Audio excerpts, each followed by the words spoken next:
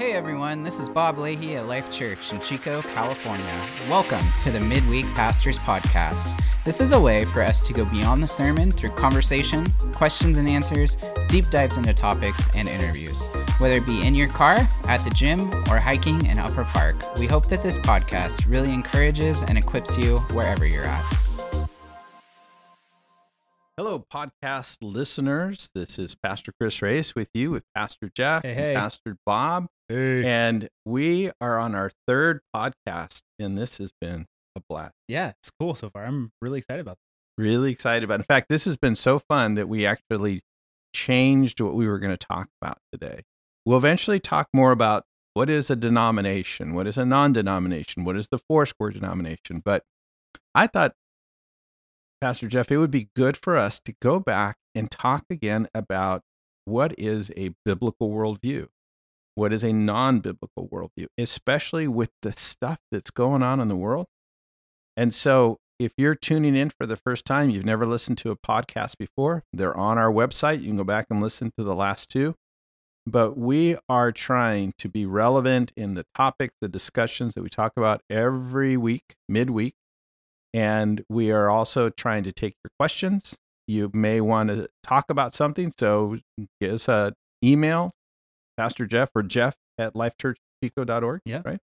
Chris at lifechurchchico.org, Bob at lifechurchchico.org. And let You're us gonna know. know how to find us. Yeah. It's gonna be Yeah, find us and say, hey, guys, when are you going to talk about this? And we want to know. Yeah. But today specifically, and I think it's because what's going on in the world. This whole situation with, Russia invading Ukraine. The other thing I was thinking about is that, and again, I'm not politicizing here. I'm just talking about the phenomena of what happened with all those truckers that blocked Ottawa, Canada, or what we've been struggling with during COVID. I know that people in our congregation want to know, what does God think about this, or what does the Bible tell us about these things? So that's where we want to go. They say that our rights have been taken away. Yeah. Our religious freedom has been taken. Right. Which I think they sincerely believe, but then also pull back a minute and realize like we are not under persecution. So how do we navigate all this together? And how can we as pastors help you navigate it? That's really our heart's desire. Because we hear things, we learn things, we read things, and we say, okay, that's my opinion. But is it really God's opinion? Well, Mm-hmm. That's one of the things. Hey, pause for a second and chew on what Pastor Chris just dropped some wisdom on us. Yeah. It really, really is so good. Yeah. But that's what, it takes time, it takes honesty. And in the end, we might not like it. We might say, wait, the Bible says what? Or Jesus wants us to do what? Yeah. Love our enemies, do good to those who treat us badly. When somebody slaps you on the cheek, you give them your other cheek. Hey, wait a minute. Yeah. What, do we just read that really quickly and go, oh, well, that must have been for that? I mean, it was Jesus. I mean, he could do it, but I mean, come on. It can't be. Was he really expecting me to do that? Yeah. But, we're trying to be really honest in these podcasts. And so here's something that happened to me last week. I'm driving down the road, and a young student from PV High School starts jaywalking. Now, I saw this person from a distance, and I'm just going. And he sped up. Oh, well, the thing, I was just going 30 miles an hour, whatever the speed limit was. And at the corner of my eye, they kept walking. Usually they'll stand in the middle of the road and wait till you go by. This student just kept walking until they were right in front of me. I slammed on my brake. And the dad in me broke. Yeah. I stopped the car, rolled down the window at this poor person, and the whole time they had a cell phone plastered to their ear.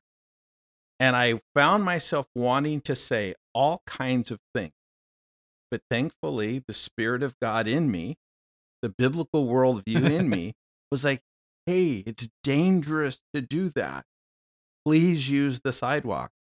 And they ignored me and kept jaywalking and dodging other cars. As I'm driving away, I thought I wanted to say some really intense disciplinary things.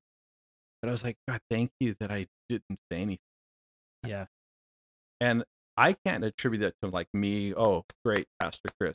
I just think it was the grace of God. But how many of us suddenly are confronted with a situation and we want to just rise up? That's when we can find out what is our biblical worldview and what is the worldly. Yeah. Of, cuss a person out or whatever it is. But every day, people who are listening to the podcast, you guys, we're all challenged in this way. All being refined. Yeah. I mean, that daily sanctification, it's this process that I think the Lord uses this world to shape us and form us in not to be like the world, but to be like Him, as we surrender our hearts to be formed and fashioned, our thinking, our speech. Good job. You didn't swear at that young kid. Well, we want him to come all kinds here. Of things rose up in me, but thankfully God was in control. Yeah. It's funny because I've been thinking about the Shadrach, Meshach, and Abednego in front of Nebuchadnezzar. We talked about that last podcast a little bit. But when he says, look, if you don't, Nebuchadnezzar, he says, if you don't bow down when we send the signal, then I'm gonna throw you into the furnace. And what did they say? They could have come back just with like, whatever, dude, you have no idea. And they could have easily rose up. And I mean, they were slaves. They knew they were probably going to die at this point anyway. So they didn't falter. They didn't turn and run. They just simply said, look, we don't have a defense. Mm-hmm. Right. There's I don't have to rise up and have this huge response. And I don't have to actually come in defense of the Lord even. He can defend himself. And I am just going to be obedient to what he asks me. And I'm not, and one of the things he asked me to do is not bow down to the world and the standards of it. Yeah. And then we get to see the miracle through that process.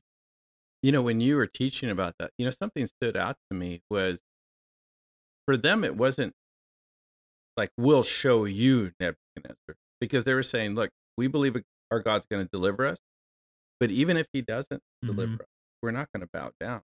So it wasn't like, sometimes we think as Christians, we have to win the word, the war of words, or we need to win the argument rather than being just secure in what we believe. Yep. 100%. In ministry, if you're leading really well, you probably don't get the last word. It's just true. And sometimes it can be perceived like you're the bad guy, or you're, whatever it might be for whatever reason. I hope it's not the case, but you just trust the Lord. You trust the Lord with everything, including how people think about you. Like, there's not much I can do about that other than continually be consistent in my love and care for people. And so, that really is a big deal. Right. And because all of us are being influenced by something. We may not like to think of that. We might think, well, I have all my own opinions, but the movies we watch, the music we listen to, the conversations that we have, all of us are being influenced or have been influenced. And the only way we can truly test to see if it's biblical is to see if it lines up. Pastor Carissa turned us on to this amazing article, and I think we could probably somehow put it in our website and get it out to you who are listening to this podcast. But George Barna, who's a Christian researcher, in 2017, he interviewed on the web, worldwide, like 1,500 different churches, organizations. That's a lot of work. And tried to find out key things that people believe. What do they believe about God? What do they believe about their own faith? And some of the statistics were disturbing, that less than frightening, that less than 15% of the people that were interviewed believe that there was actually a purpose in life, that there really is a meaning to life. Even though they would say, I am a Christian, I believe Jesus is the Savior of the world, but at the same time, I don't know if there's really a purpose for me.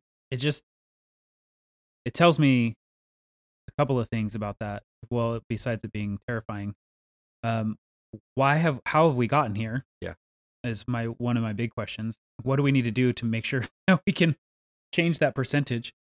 And people aren't reading their Bibles. Yeah, or they're just not believing in the Word of God being the holy, true Word of God. Mm-hmm. So they take what they want In fact, there's a new translation out. I don't know if you knew this or not. There's a new translation out that took out all the really hard, mean passages.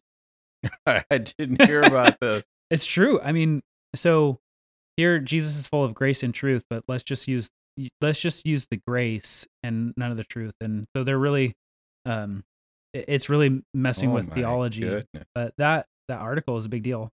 So instead of the Holy Bible, it's the kind of Holy Bible. No, it's the Holy Bible. It's got a lot of holes in it. Oh, that was a good pastor rim joke shot right there. Well, but that's the thing that the study goes on to say that was it 23% of the Christians that were interviewed strongly agree, not kind of agree, strongly agree that right and wrong depends on the person, not depends on the Bible, not depends on what Jesus did or said. It's like, what do you believe? Okay, that's 25% of the people interviewed. That's a lot of people. And I've run into people like that have said to me, God just wants us to be happy. Oh gosh, that one hurts my heart. And you say, well, where did you read that? The response back was, I just believe that. That's how I feel. I said, yeah, but anything that we believe and then act upon is based on some type of truth, not a feeling. So for us as Christians, and maybe this is kind of the question in pushing this idea, what was motivating, or what gave Shadrach, Meshach, and Abednego the courage? Now, I imagine they were a little nervous and shaking in their sandals. Imagine. But to defiantly and just with absolute trust say, even if God doesn't deliver us, we're not bound in our need. Yeah, I want to be like. A good question. First thing that comes to mind, two actually, is they had that first test in chapter 1 where they gave away the rights to the food, the dietary stuff that they could have ate from the king's table, and it was a risk for them to actually deny that and take something less, which is kind of funny. Like the world gets mad at you for being less than when, right. Like that's kind of interesting. But maybe that grew their faith to then really go, man, this God really is real. Yeah. I've heard of the stories. We have Daniel as well, who's with us through this. So there's that like building of faith that you see through that process. Then they saw in chapter 2 where Daniel, he comes through with the vision for the king, where the king, he goes, I had a really bad dream, and I want all my all the satraps and precepts, all those people around me who are wise, all my wise men, to tell me what the dream was, and then interpret it. So he wouldn't even describe the dream. He just said, tell me what it is. And they're like, well, you're crazy. We can't do that. And so he was going to kill all of them. And then Daniel, the guy who went to go kill Daniel and his, Shadrach, Meshach, and Abednego, Daniel goes, hey, can you just tell me why is this happening? And he says, I'll interpret it. And so he tells the king. So then he prays to the Lord, and the Lord gives him what the dream was, and then the interpretation. And so you see that as another building block of faith. Like they see this happen. So there's this building of faith that got them to that point where they could stand 3 against the king and just say, we're not going to bow down and kill us or not, but we're just not going to do that. We're going to serve our God. But then companionship and camaraderie and brothers in Christ, sisters in Christ, of course, all of us together as the body of Christ. I think there really is, like in Ecclesiastes 3, a strand of 3 cords is not easily broken. Like I imagine the 3 of us in this room could face a lot more together than alone. I truly believe that. And I think there is a measure of that as well. So those 2 things. And what stands out to me is that the different crises that I've had in my life, if I didn't have friends, if I didn't have people that hung on to me, I don't know how I could have made it. Right? We've been pretty unashamed to talk about life group, how important life is. And I love that it seemed like every several minutes or so you would go life group on Sunday morning. But the key is this. It's not here, do this, because that's what good Christians do. Yeah. It's if we're to become the Shadrach, Meshach, and the Daniel, if we're to be like the disciples, we need each other. We need to hang together. We need to talk together. We need to listen together. We need to be honest enough that, and I've said this before, if I believe I'm supposed to do something, or I believe something, and 5 of people who have proven their love to me walk up to me and say, "Hey, Chris, that's just not right. Don't do it. Don't do it." Even if I disagreed with them, because these 5 people, or how many people it is, implored me with love in their heart, I would stop. Yeah. For that reason alone, it's like, hey, I'm not an island. I'm not the master of my own ship. And that's where I love it how that whole story included those guys band together. Haven't we seen over this season, even being, pastoring together at Life Church for several years now, where people just don't ask. No. They don't ask anymore. And I think that coincides with this article of like, we're just living life the best we can. And there's an admiration to that. Like, man, of course, we're just really trying to get through this. But there's such a lack of vulnerability and accountability where we often like, hey, what do you think about this? Hey, I'm struggling here. Can you speak to that? Cause I'm like, oh, I'm all over the place and I just need some like stability.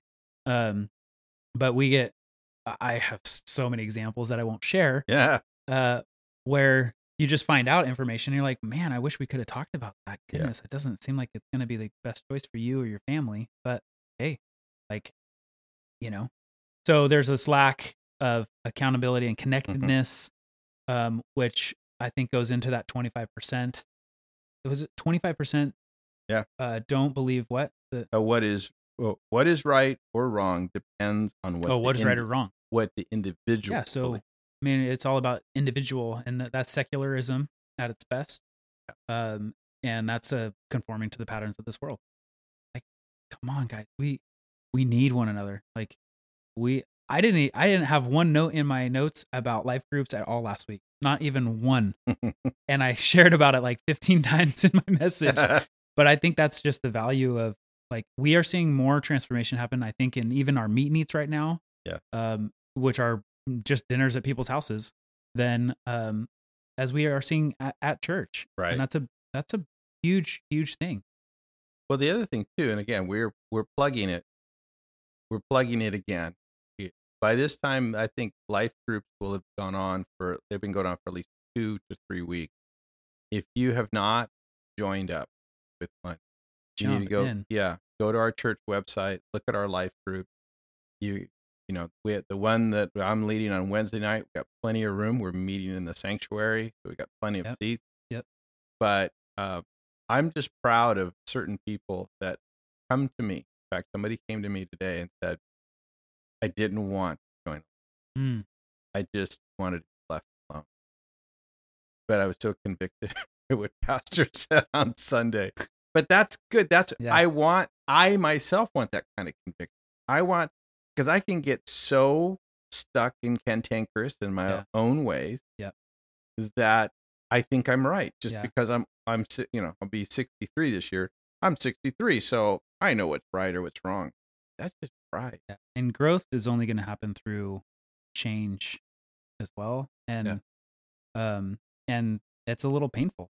Yeah. Because change means loss as well, and adjusting and transforming to like moving forward. Mm-hmm. And there's always pockets of pain in those that like we would just rather be comfortable. Yeah. And so I think the last couple of weekends has been a little bit more of a, hey, let's get behind and let's give you a little nudge forward in that next step of faith with your walk with the Lord and with one another is vital. Right. So if you're not in a life group yet, please go to our church website, take a look at the different groups that are being offered. There's a men's group on Thursday morning. There's a men's group on Monday night. Those groups are not going through the book of Colossians. They're just time to be together. We have a young mommies group. Or just, start your own, just getting together with friends for coffee on whatever morning, and pour out your heart and say, it's tough being a dad, or it's tough being a mom, or I'm having a hard time at work. It's safer being isolated in some ways, but it is so dangerous being isolated. 100%. And that's how the body of Christ helps our biblical worldview. It's check and balance. Mm-hmm. And I've learned great things by shutting down my own opinion and listening to what others. Yep. So we really hope these podcasts are challenging you that way, and that you will take a bold step and go be part of a group and make yourself available to someone. That's Listen, pray, be their friend. Absolutely. All right. All right. All right. Thanks, Peace guys. out. Thanks, guys.